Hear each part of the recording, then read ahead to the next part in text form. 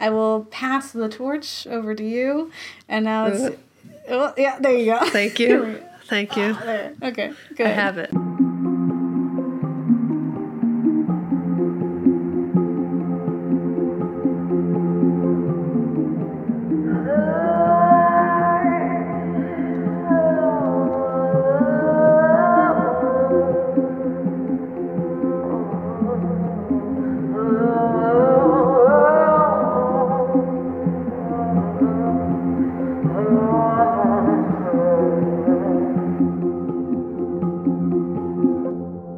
Hi, I'm Kat. And I'm Gabe. And we're the Ghouls Next Door. Talking about spooky stuff.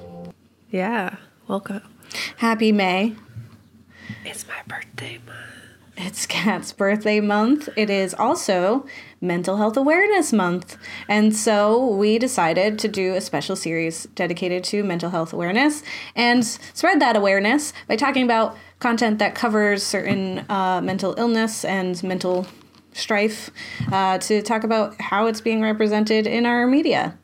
Because that's what we do. Nice. Here at Ghouls Next Door, the media analysis podcast from a horror lens, which aims to explore the psychological, historical, and real-life reasoning behind our cinematic fears.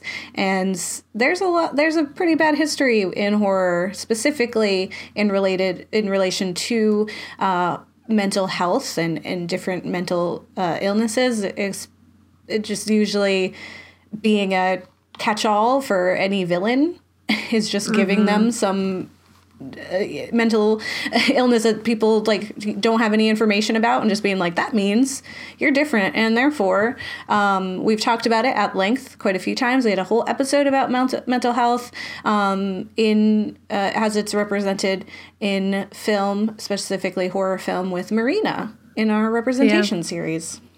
Mm-hmm. Yes. Yeah, horror does a bad job most of the time, unfortunately. Not exclusively, but most of the time. There's a lot to be left to desire at the end of, and it's also like films get classified as various mental health films that touch very little on the issues themselves. Like when you told me Midsommar was classified as a bipolar film, and I was like, no, it's not. If anything, it was horrible how that was handled, so it should not be classified as a bipolar film. Yeah. Well, because I think the sister had bipolar disorder and she had anxiety, and that was like, it wasn't so much that it's classified as that. It's just when I Googled bipolar in horror films, it just said Midsommar. And I was like, Midsommar is not in any way a representation of it. It is a horror movie and it is horrible. But I would say the mental health representation in that film is not a good part of the film. Like, we had to reevaluate and pick a different thing to focus on so we can appreciate it. But we will in this series talk about Ari Aster again, because he did create Hereditary, which we actually liked, and we'll be joined by some friends for that. And we'll talk about some films that did good jobs covering that issue, or to promote empathy or understanding, and put you into the shoes of people who are experiencing things that we just can't understand if you haven't done it or been through it. Facts. Yes. We did want to give out a shout out to a fan who is constantly tweeting us all the time, like retweeting and like sharing. Like every day I get notifications and I'm like, I don't know who this person is like by name, or like I can't recognize him. But Brian Stitcher on Twitter, if you're listening to this, thank you so much. You also retweet us using the Action Returns and the Horror Returns, which are two podcasts that you're a part of. And we really appreciate you kind of doing that, just going out of your way to share our stuff and support us. So thank you for that. You are great. Yes. And if my voice sounds crazy, it's just because in April I did, which is when we're recording this because we record ahead of time, I did 60 hours straight of a podcast, and so my body is like, what are we doing? Yeah, Isaiah's voice is also gone, like, since then. So yes. Yeah. It's super real. It's like coming and going, and then every time I go to use it, I'm like, oh. My voice is when like, you how talk dare. a lot, Yeah. it Who stops knew? wanting to do. If you talked for 3 days straight, that it would have negative effects. I don't even know if I would ever have the capacity to do that. Yeah, it works So out that bless the your majority heart. of the tribbles are extroverts. Yeah.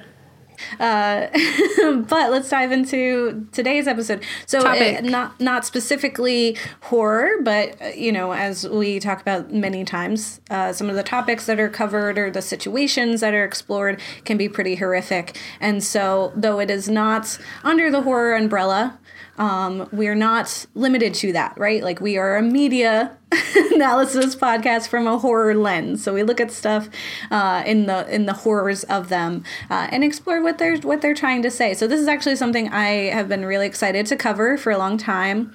When we decided to do mental health series, I was like, this is at the top. I was like, this is like number one for so many reasons, and I'm very excited to tell you all about them because they're great.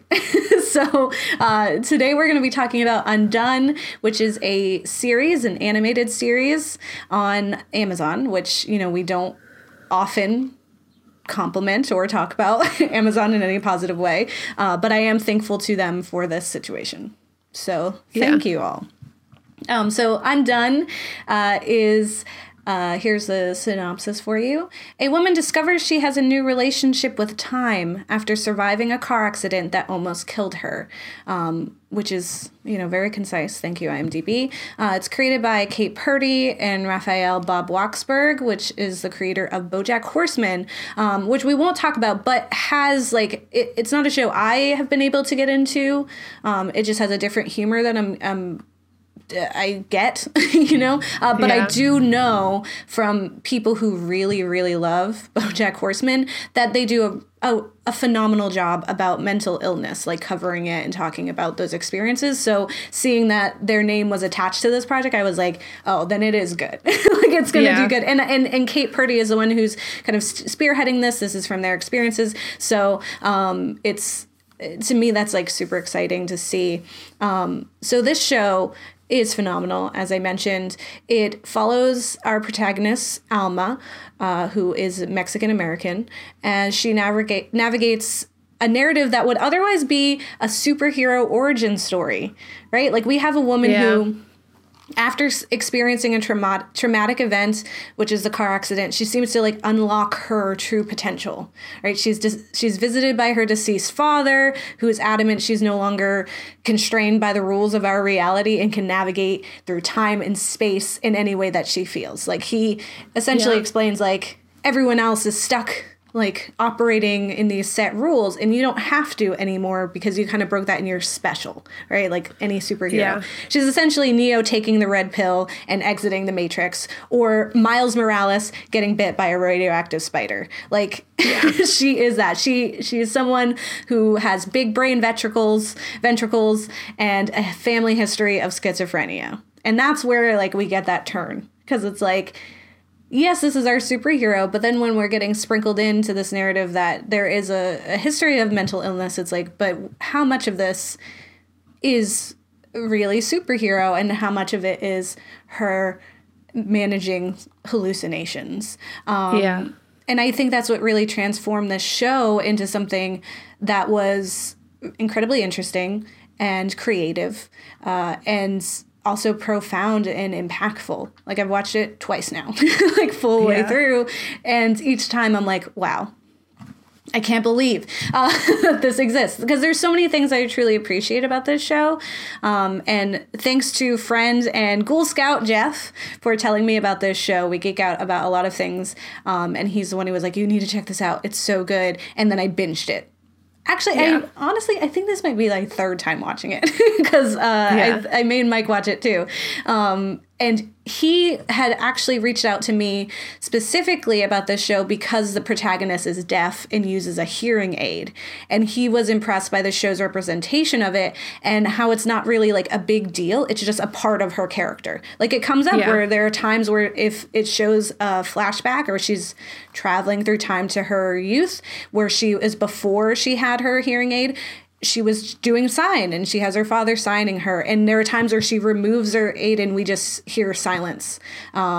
and her talking about like what silence sounds like and that it sounds so full. Like there are these like conversations that just add to her character, and it wasn't like also she's like it wasn't made into this big thing.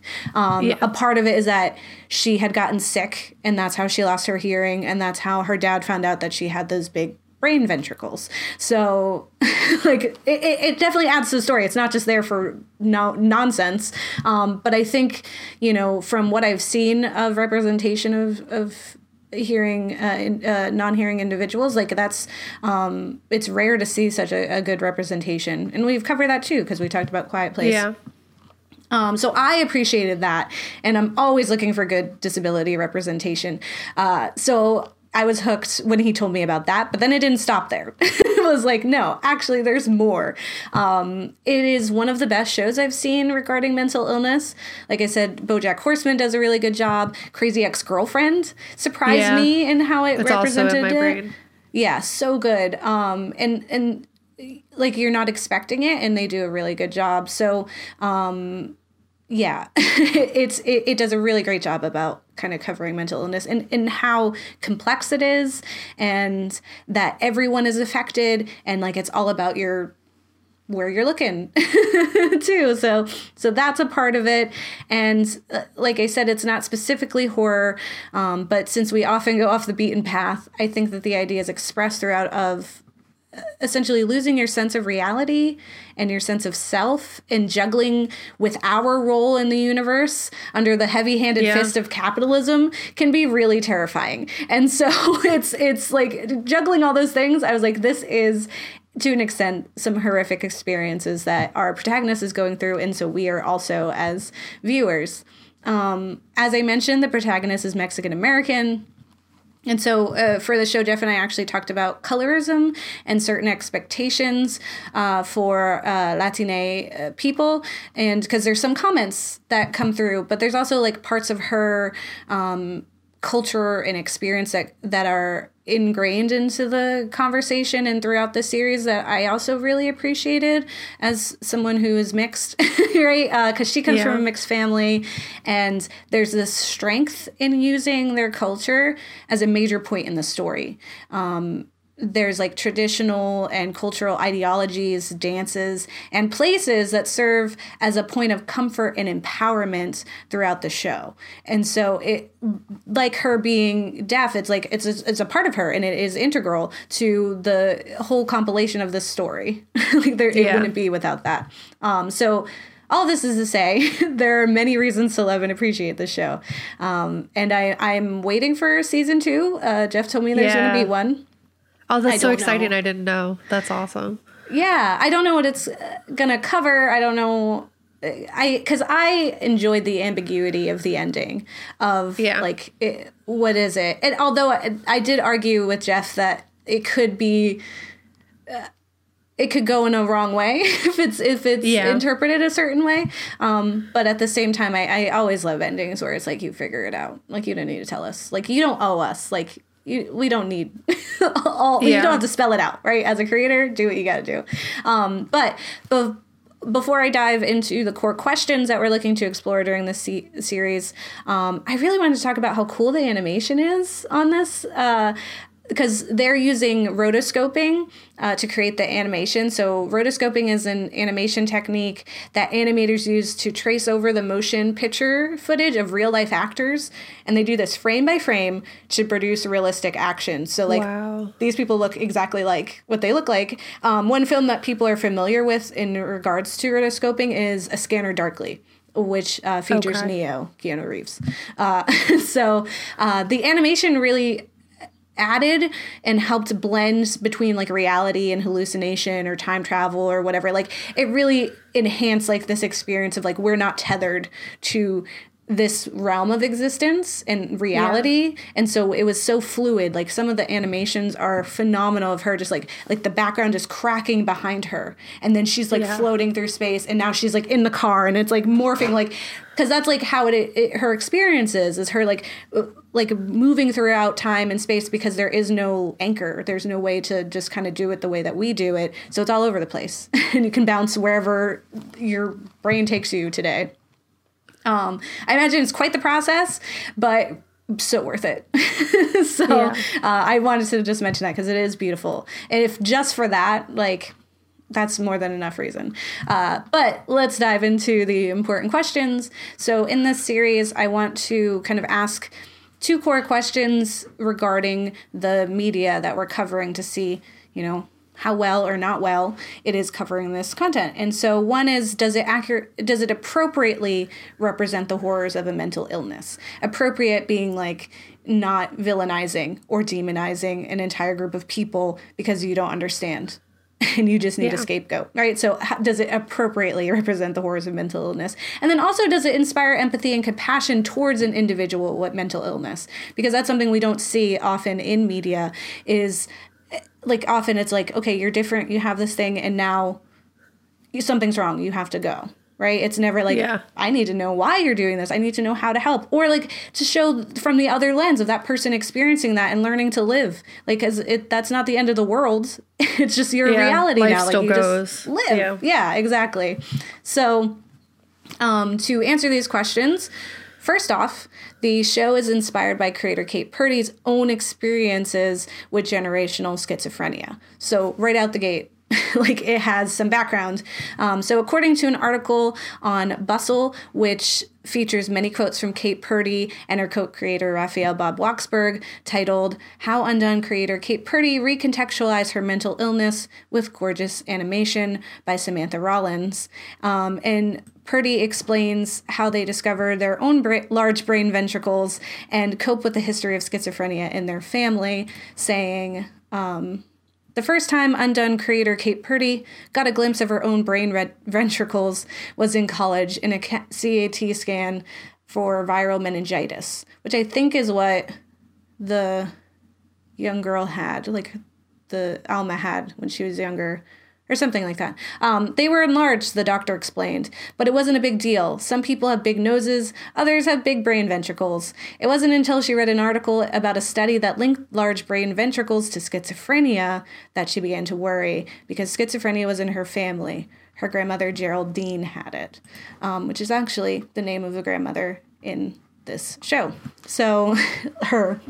You know, kind of tying that, because there is like this need showed through the father to understand his mom, like to, because she was clearly not, I don't want to say villainized, but she was kind of tossed aside, or she was looked in this negative way as like, as a broken person, like something was wrong with her. So they put her away. Right. And he wanted there to be more to the story than that. He wanted it to be that she was special, and that's why that was happening. And also for himself, like, he has his own special reasoning behind it too, is like, because he was also suffering from things potentially. And so it's like, we want more answers. That's not just my brain doesn't work like everybody else's.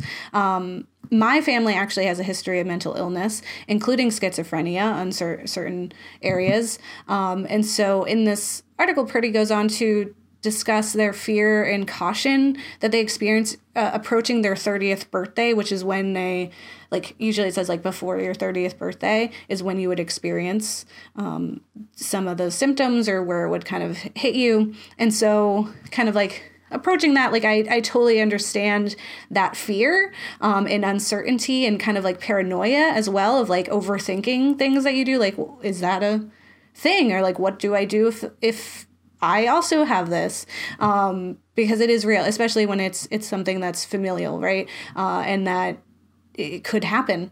It's just, and for no other reason than you were born this way. And so, like, they talk about that. And eventually Purdy experienced some mental trouble and had to find a way to navigate her own reality.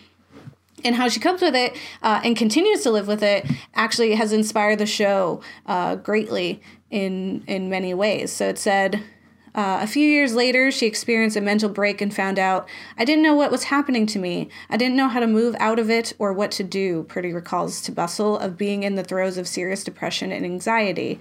And then goes on to say, yes, it's a mental break and mental illness, but you can also call it incredible healing and the potential for healing, she says. Purdy eventually found healing for herself through a combination of psychiatry and Ayurveda, traditional healing practice from India, and she notes, as Odenkirk's Jacob does in the series, that plenty of shamanistic and indigenous traditions view mental health differently than we do traditionally in the West.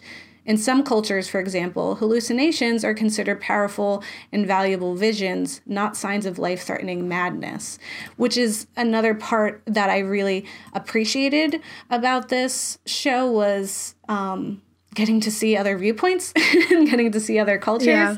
Because when you step back from the narrative and look at the story that we're being told, we're to believe that this young woman has just unlocked her mind's true potential. She is navigating time and space, unbound by our limitation. And it is a superhero story in any other context. And I was worried as the story went on that we would end up with a story that suggested that folks with schizophrenia or similar psychoses should neglect their medication and that their hallucinations are real. Like that, what is it? Just because you're paranoid doesn't mean they're not watching you is like a quote. I think that's in like Catch-22 or something. Okay. But that idea that like that maybe you're not wrong by, and that you don't have to take medication. Like I was really worried about that. But I feel like the blend between like how other cultures view it and still like taking care of yourself was done really well, because it just like this show just doesn't let you down. There's an interesting and unexpected conversation between Alma, her mother, and the priest regarding her medication, and the priest has been talking to Alma's mother and also is concerned with Alma's well-being, but he also mentions to Alma's mother that she was way out of line for filling her prescription and trying to force this on her, like being like, this is her choice. This is her body. This is what her doctor said, like she could take those things. And arguably at this time, from what the people on the outside are seeing, it does seem like she should, because she is experiencing some of those effects. But there is a way to do it that isn't like going behind someone's back and filling their prescription and forcing them to do these things. It's like borderline like drugging them. Like, yeah. That's why I really appreciated how the sister handled things all the time. Was like, I'm going to meet you where you're at and we're going to talk through this. Like, maybe it's true, but we also need you to like help us out here. Like, you got to do this. So I really just like appreciated how they show the complexities of not only the person who is managing their own mental state, but also the effects of those around them. Because it is really easy in film and media to villainize people with mental illnesses.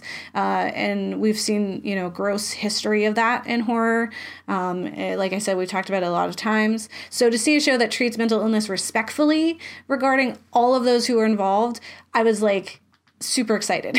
Like I was like, this is great. This is so phenomenal. And I think what grounds this show is that while we're watching Alma's supposed superhero story unfold, like we're seeing it through her eyes, where she's learning to like manage the tools of her newfound freedom from space-time continuum restraints, we also see like on the other side how those around her are viewing her interactions. So like at moments when she's moving through time and talking with her father, the characters around her, like her boyfriend Sam, are watching her talk to herself or clearly see that she's losing time during conversations. Like she's clearly not here, she's somewhere else. And so we get to, like, there are times where we're seeing her do something really cool and awesome, like she's moving the keys and traveling through time. And then we see Sam looking at her concerned, like, you were talking to the air in front of you. And so it's like it doesn't keep us in the superhero. It doesn't keep us in that. It also brings us back to reality, like, every time. It's like, snap back.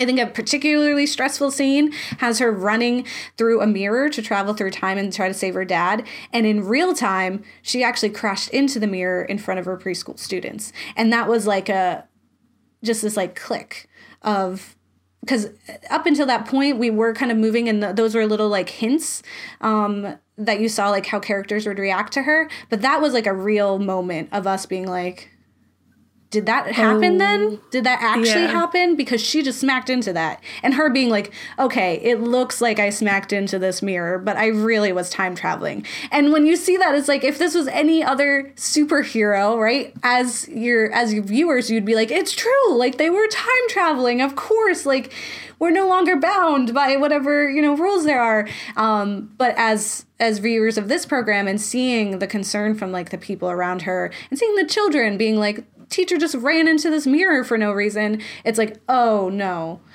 she needs help. She's going through something right now. And that's like, it's sad. But, it happens. Creator Bob Waksberg explains their decision to deepen this superhero origin story in that same Bustle article, saying, this one. Usually there's a very quick journey from, hey, everything you thought about the way the world works is wrong, and all of your lived experiences is untrue, and you can't trust anything anybody's ever said before, to, okay, well, I guess I'm a superhero now. Bob Waksberg says, I just felt like if this were to happen in the real world, that you were visited by someone or given some sort of power or perceive the world in a brand new way, I think your first reaction for a very long time would be to question it and be like, this goes against everything I thought I understood about how the world works. I'm not just going to jump on board and be like, okay, I guess this is it now, which is very true in this. And Alma does like fight against the newfound information and her undead father's reasoning quite a bit before kind of sinking into the idea. And it does feel like she's grabs onto it as a lifeboat as opposed to an exciting new venture. It's like, I would rather... because given the choice, wouldn't you rather have a reality where you've unlocked your potential than live in a world where you are losing grip on reality? And that those things that you feared were going to happen to you are happening to you. And so like in the beginning of the show, Sam makes this like offhand comment calling Alma crazy, like, oh, you're crazy, in this like joking way. And she responds like with vitriol. Like she is like, it's like a switch. And she says, I am not crazy. And it was a joke. He was like, oh, you're being crazy right now. So that was our first glimpse that like clearly Alma has struggled with the potential future in which she, like her grandmother, has schizophrenia. And so it's a delicate subject that Sam like smoothly moves away from because he's like used to kind of navigating her. But I think you can see Purdy's influence in those scenes that make it even more real and relatable. Like, you can really understand why Alma wants to believe this truth or this version of the truth, because the alternative is that she is sick or that she needs to get help. And that's... it feels real. And I feel like you don't often get that in any narrative about mental illness of any kind. I mentioned before that something I really appreciated was the religion and cultural inspiration throughout the show. We've discussed on the show quite a lot that the overwhelmingly Christian narratives that permeate the horror genre are tired. As if other cultures or religions don't experience similar events or have their own way of understanding and dealing with these supernatural events. Like, as if vampires couldn't be harmed in a non-Catholic country free of crucifixes. Yeah. Like, like there are other cultures out here. It's not just one. They deal with stuff in their own way. So in Undone, we see like this beautiful interweaving of indigenous culture and influence. We also get some conversations throughout that critique the misuse or misunderstanding of these cultures, specifically because she's in Texas. Right. And that's, she has a whole conversation about the Alamo because there's a recreation of the Alamo. And she's like, that's not what you're supposed to remember. Like, she's always like, what about the fact that you murdered people that look like me, like my ancestors? You murdered them because you wanted their lands. Like, this doesn't belong to them. And that's like that conversation and that history is super important to where they are physically. And then also to the understanding of what she's going through as well, because her father, who is white, also uses that as like a tool to understand this like superpower. And he understood that like shamans were spiritually more powerful, and he used them in his own selfish needs. He realized a lot of religious people had those large brain ventricles. I never thought in my life I'd say ventricles as many times as I have in my life today. But yeah, so he kind of noticed that, like, there is a tie to, like, spiritual people and this ability to transcend time. And it's also thinking, like, how many, like, saints or people, even in, like, Christian and Catholic lore, where they're, like, talking to God, like, who's to say, like, odds are they might have had something like this, but people didn't see them as, like, oh, you're crazy. It's like, no, you're in tune with something that we can't see. And that it's just a matter of, like, your perspective. And so, you know, I appreciated that there was, like, an understanding that there are other cultures out there and that there's a power to looking at it differently that could help you. It's kind of like how I always say my anxiety is my superpower, right?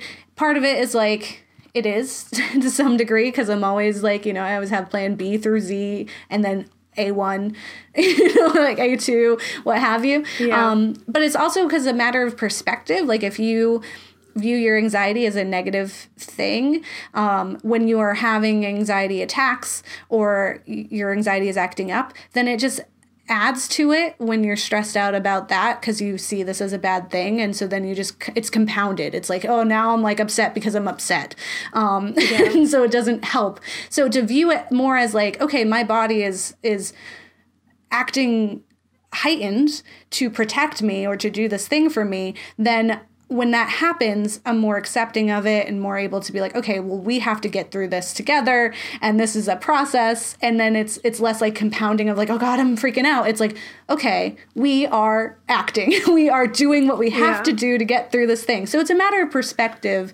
And if you have something like this, you might find, like Purdy, that there's a mix of, like, you know, say, going to a psychiatrist, having, you know, maybe meditation, or having an understanding of different religions and accepting what your mental state is and who you are, and controlling that in that way. Like, we don't have to do Western medicine all the time. Like, I'm not saying, like, everyone get on medication. Like, there are ways, you just got to figure it out yourself. And that's what I appreciate about this. It wasn't like there's a right and a wrong and nothing in between. This was like, we got to explore all the pieces of it. And, like, yeah, I really, really appreciated the indigenous kind of lore in there, and getting to see glimpses of her culture and her just kind of fitting into it, even though she's mixed, right? Like, they were like, yeah, oh, you can dance this dance and you will feel, and that's, like, her power came from that dance too. Like, she was doing it for days, and that was, like, her way of getting through this really challenging situation and coming to her own understanding of herself. She also even has, like, an offhanded comment or, like, a groan when the mom mentions that the new priest of their Catholic church has a fascination and appreciation for indigenous cultures. And he, like, says it when they're in church, and she's like, okay. Because it's like, of course, like, the Catholic Church has a fascination with indigenous cultures, because they come in here and they mess it all up. They come in here and tell us we're doing it wrong, when clearly something, like, we're doing something right. So I really enjoyed, like, all those instances, like, peppered throughout, because I think, like, Alma's history and her ancestry really influence her experiences and understanding of her mental illness. And I think it adds to the empowerment of her superhero manifestation. It doesn't, like, take from it. And that's, like it's just so much. Like, I can't even, and in that wonderful Bustle article, which I keep mentioning, it has all the answers.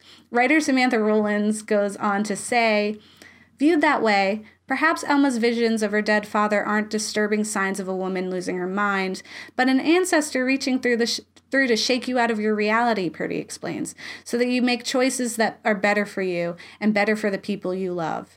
It's impossible to know for sure, but the beauty of the world of Undone is that the only thing we know for certain is that the answer is always going to be complicated, which is so true. And that's the whole thing, right? Mental illness is complicated at the end of the day.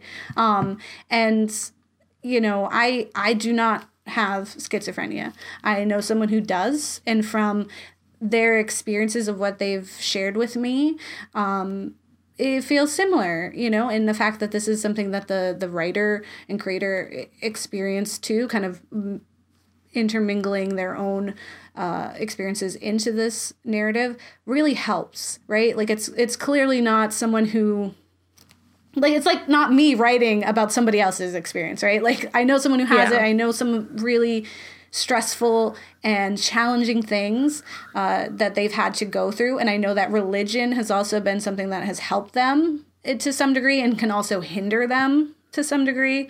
Because you get kind of fixated on things, and in that it is like your path to health and wellness could be a mix of things and not just one that you kind of hold on to. But it would be different for someone like me who doesn't have that firsthand knowledge, who's just kind of hearing about it, to write something like this versus someone who has and is trying to like do so much and did so well.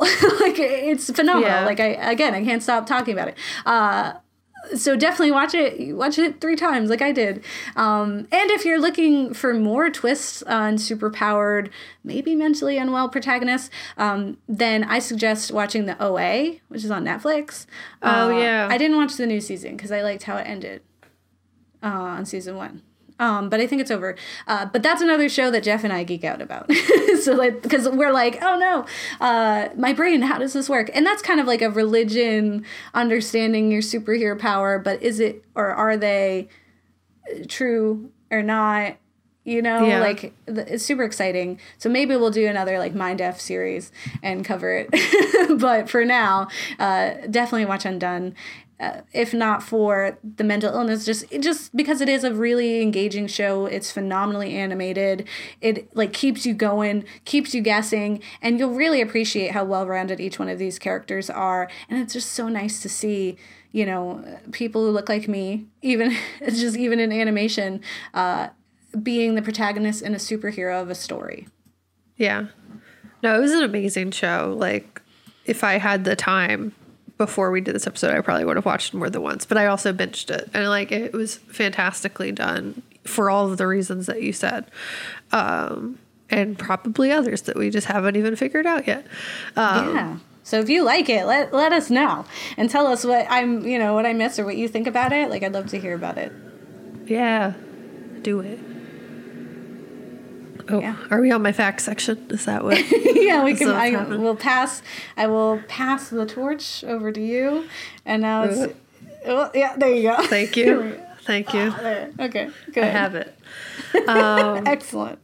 Yeah. To start today's fact section, I wanted to explicitly state that I do not have a personal experience with schizophrenia and express that I'm presenting information that I don't have personal context for. I hope that nothing I say is inaccurate or damaging, and I would like to know if that is the case. Please email us. I know that. Yeah, I know that oftentimes with mental illness classifications, or honestly anything that happens with the brain, the definitions or blanket interpretations of an illness can be damaging or contrary to the feelings or views of individuals who actually experience that. I also grew up in Western society and process daily how much what has been taught to me has been inaccurate or skewed to benefit capitalism or white supremacy.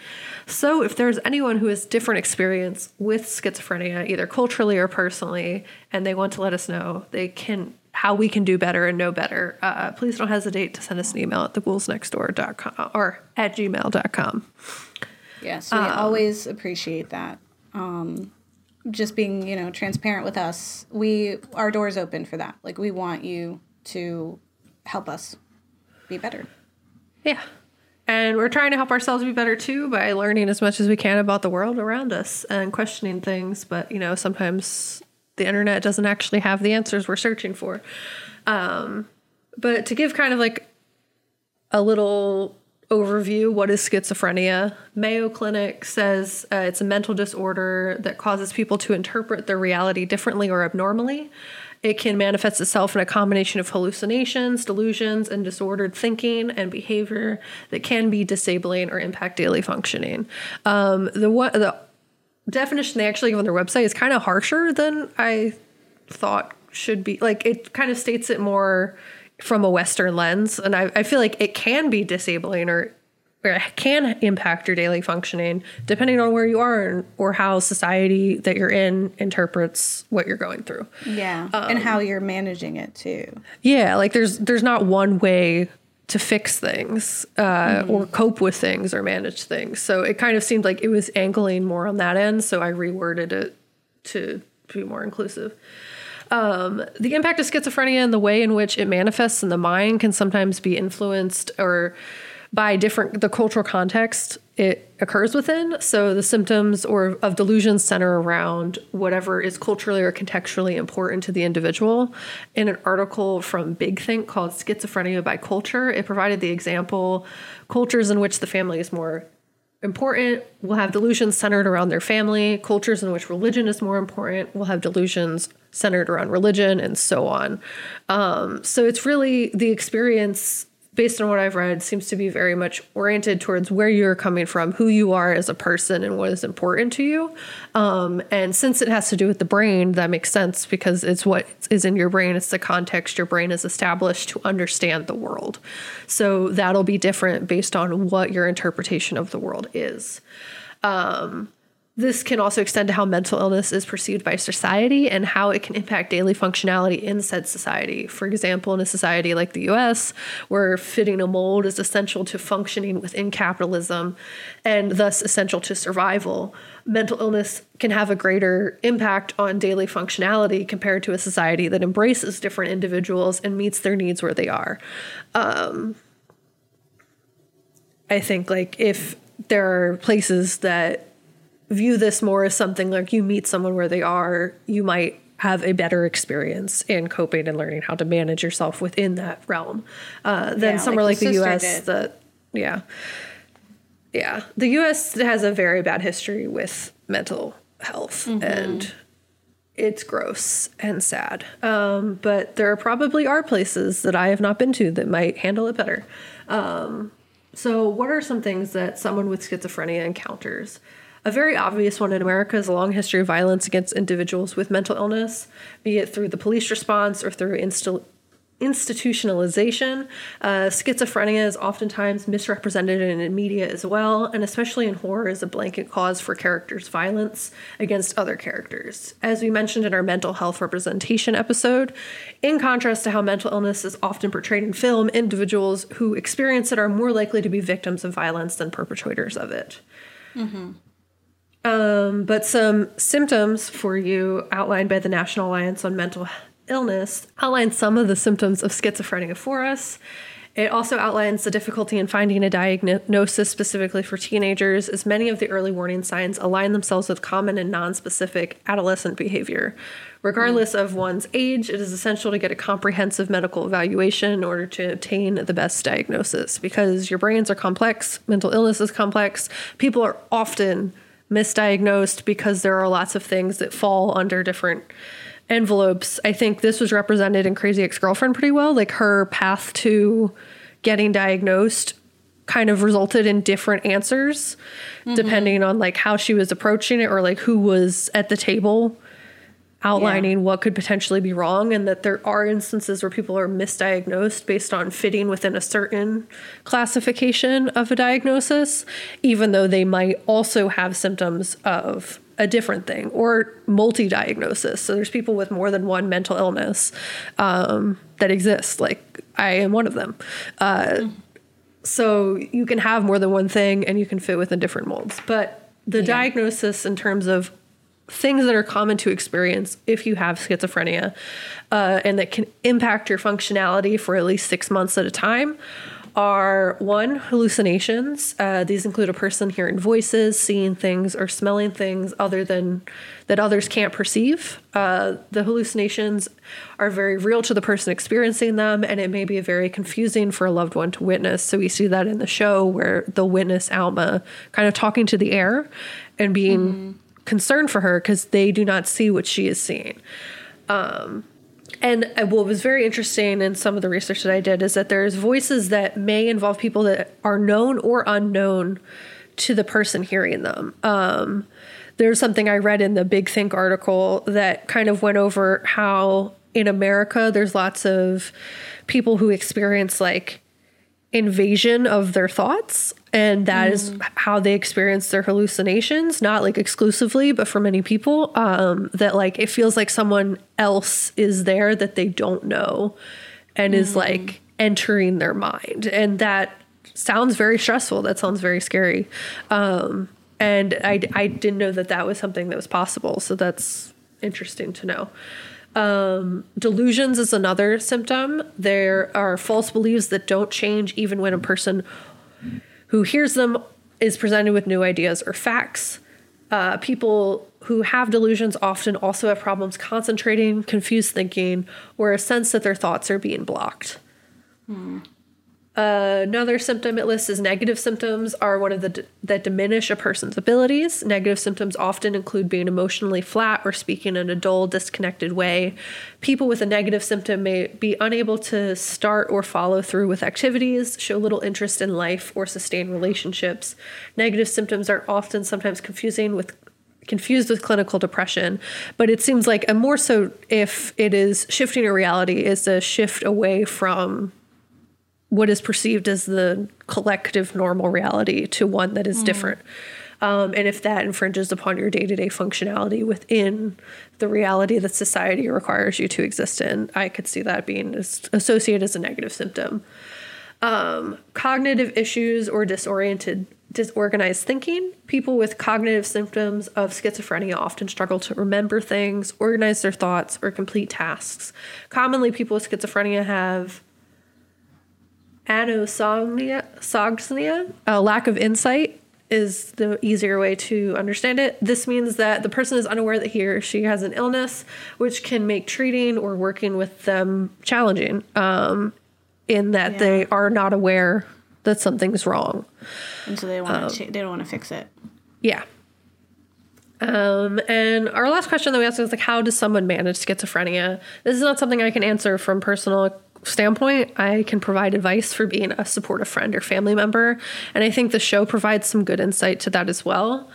Honestly, the show has definitely shown the good and bad ways of helping someone you care about navigate a diagnosis. You see this in the way in which characters are being supportive or damaging towards the main character. And I think it's a good lesson to reflect on when approaching the situation. Ultimately, forcing someone into any situation, invading their space, gaslighting, or other damaging behaviors aren't going to help anyone you care about, including someone dealing with schizophrenia. Being in a situation where you're ultimately powerless to sway an individual that you are worried about is hard, yes, but it doesn't give anyone the right to take control of someone else's life. At the end of the day, that person needs to come to their own conclusions and path for healing, whether or not they want to seek treatment through therapy, medication, religion, or any other kind of method. The best thing to do in this situation is be as supportive and clear about how you feel to that person as you can be. While there is a thin line that separates support and enabling, you kind of have to figure that out for yourself and in situational ways. So just as you're entitled to cut someone off for dangerous or damaging behavior, they are entitled to make their own decisions for their treatment. In Mayo Clinic, they also provide some advice for helping someone with schizophrenia. The biggest thing that you can do in a situation is talk to a person you care about and express your concern and love for them. Offering potential support or treatment options is a totally okay way to approach a person. It also states that schizophrenia causes delusions that cause treatment to be difficult for the person if they don't realize something is wrong. So that expressing your true intent, like that you're approaching this from a standpoint that you care about them and you want them to be okay, is the best way to go about it. Not doing what the mom in Undid did at first, which was try to force change and force medication and like basically approach them from an ingenuine standpoint. Like the time she went into the house bringing cookies and was acting super sus and like was really just there to steal the prescription and fill it. Which with someone who's dealing with like questioning their reality, doing shady things is not going to help them grasp their reality any better. Yeah, like feeling like unsafe. Yeah, like feeling unsafe around the people that you love and care about is not something that will push them towards helping themselves. if that relation with the person infringes upon whether or not that person seeks the help you offer, then you have to be willing to deal with the possibility that they may choose to lose your relationship instead of seeking treatment.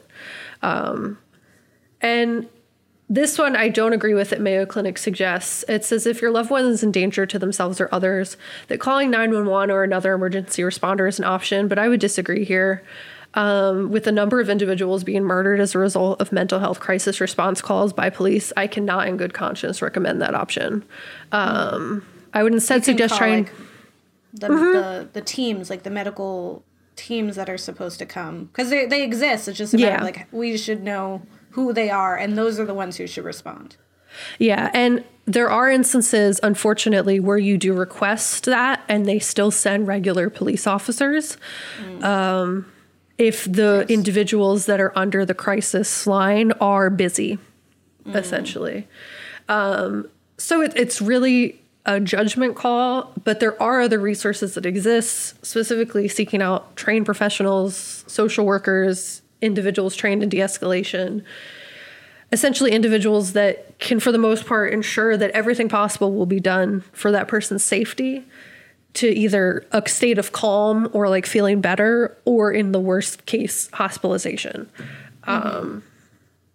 Ultimately, if you're feeling for someone's life, that person in question is not in a rational state, calling the police is not necessarily a safe option, at least not in the United States. At the end of the day, though, dealing with any individual experiencing a mental health issue needs to be approached with empathy and compassion. Helping that person feel loved, seen, and heard is important in building trust, and is a step for many people towards treatment if they feel safe and like the people around them are just trying to like help. There's not guaranteed that that will lead to a positive result, but it's probably more likely to lead to a positive result than doing things that make that person feel unsafe, unheard, crazy, like feeling like that they are not in protection of people who actually have their best interest in mind.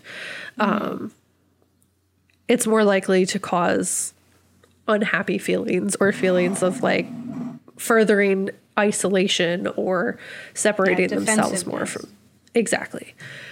And while like there are ways that you can seek treatment in terms of therapy, as what is her first name? Purdy? Kate Purdy. Katie Purdy. It's funny. It's like the same. Kate Purdy, name. yeah. Kate Purdy. Okay. That like there are other ways that you can seek healing in navigating a diagnosis, that medication is not the exclusive end all be all answer. It is for some people, but that's a personal choice. And if that's not what's right for you, then you need to figure out what's right for you. And if you have people in your life who are not helping you navigate that space and instead are being really hurtful and harmful, then it is like your choice to figure out how you want to heal from this situation. And as like Gabe was saying, it's like your life is just different now. It's not over. It's not like if you're experiencing symptoms or stress or like are entering into a state where you do not feel safe or are experiencing a mental health crisis, like you need to do what you need to do to be okay.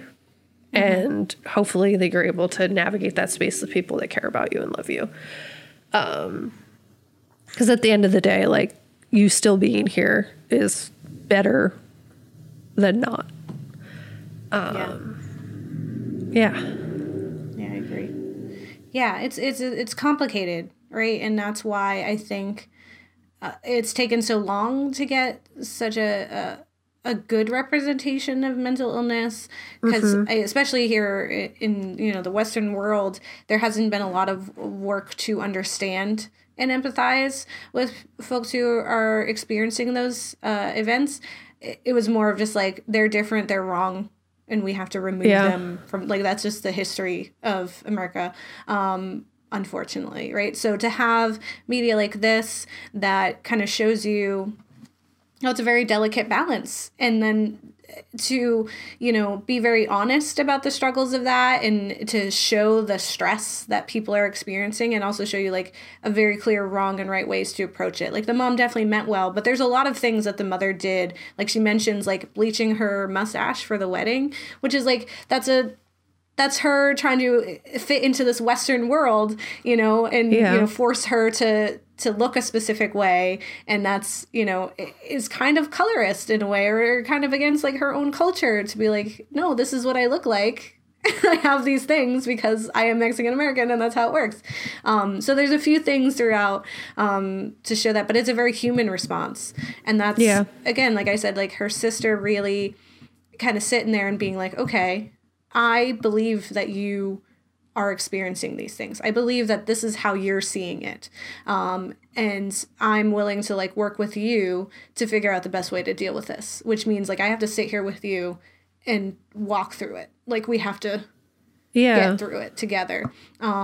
Which is, I really appreciate. And I always appreciate when they show, you know, alternatives to Western medicine too, because it isn't like there isn't one answer, and we are so often, you know, just like you throw medication at it, and then, you know, that's a big reason why people don't even do the medication. Then they don't get any help at all, because it's just like it's either this or nothing, and that's not true. There's so many ways to get help and to live with it, because you can.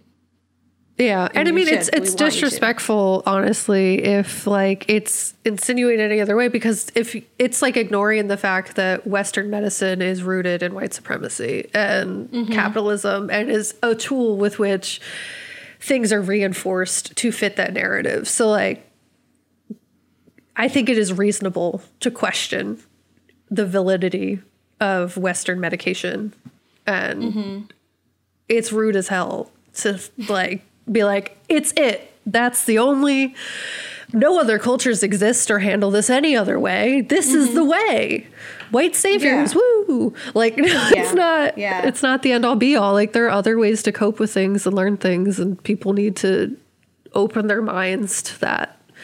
And I understand it's different if someone's like at risk of hurting other people or themselves, but like, if they're not in that state and they choose to navigate that space through a path of religion or other healing methods, like let them. Are they hurting you?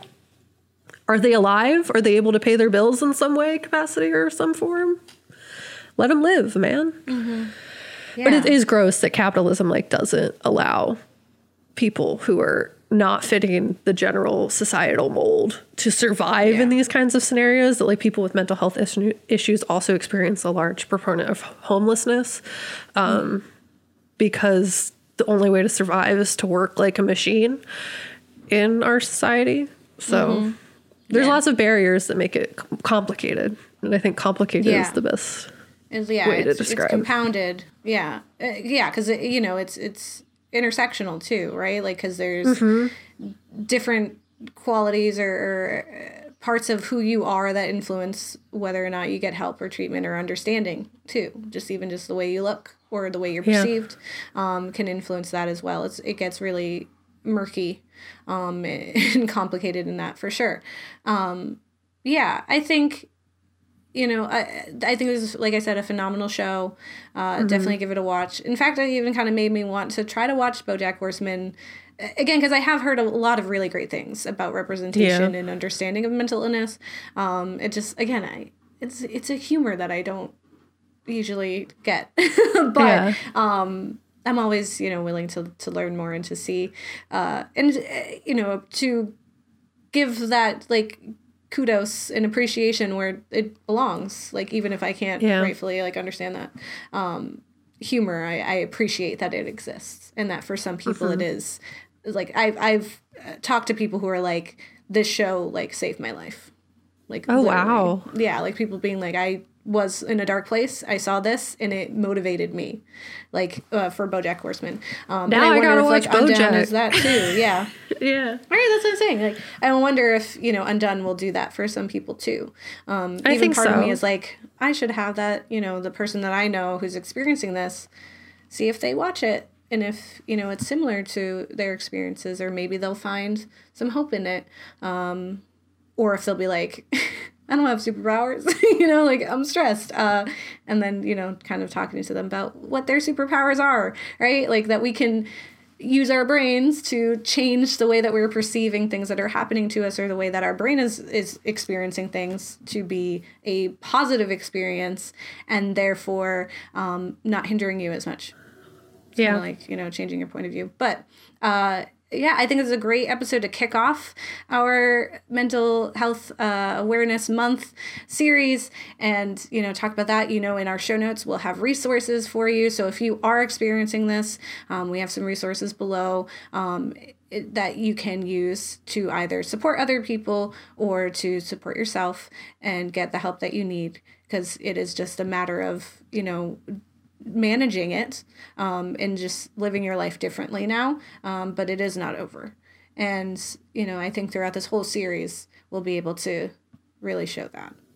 Yeah, and I think just like actively working to remove the stigma associated with all of the things, because that's like one of the larger infringements upon people's lives, is just how society perceives it. So if we're actively working to improve our view and we're accurately present our view, which I think it would be dope if when I Googled schizophrenia, it wasn't just like Western medicine time all up on there. I guess it's because I'm searching from America, but like if it was like actual like stories of people like just, if it was Undone showed up, or like media that represented it, I think that would be dope, instead of just like Mayo Reddit Clinic. Because Mayo Clinic. Mayo. You gotta go on Reddit. I'm sure there's some experiences on there. That's real. I did not look on Reddit, so it's also the lens of the choice. On there. I enjoy Reddit. I have not Reddited enough, but that's neither here nor there, I guess. Yeah, that's not a part of this. Yeah, well, stay tuned for the rest of the series. We'll be talking about we'll actually talk about a horror movie next week, and the week after, and the week after that. Yeah. But I really wanted to kick it off because I just, like I said, I'm so excited about this show. Please go and watch it. Cannot say that enough. And again, reach out to us if you have any comments or concerns or questions. You can also check out our blog, the Ghouls Next Door /blog. ghouls-nextdoor.com/blog, where you can see the information that we detailed here if you want to help and support people around you. But yeah, don't get married. Don't get married. Delete your kids. Or you'll die, and your kid now time travels for you. To save your life. But you were awful. It's fine. Yeah. Okay, well, bye. Bye.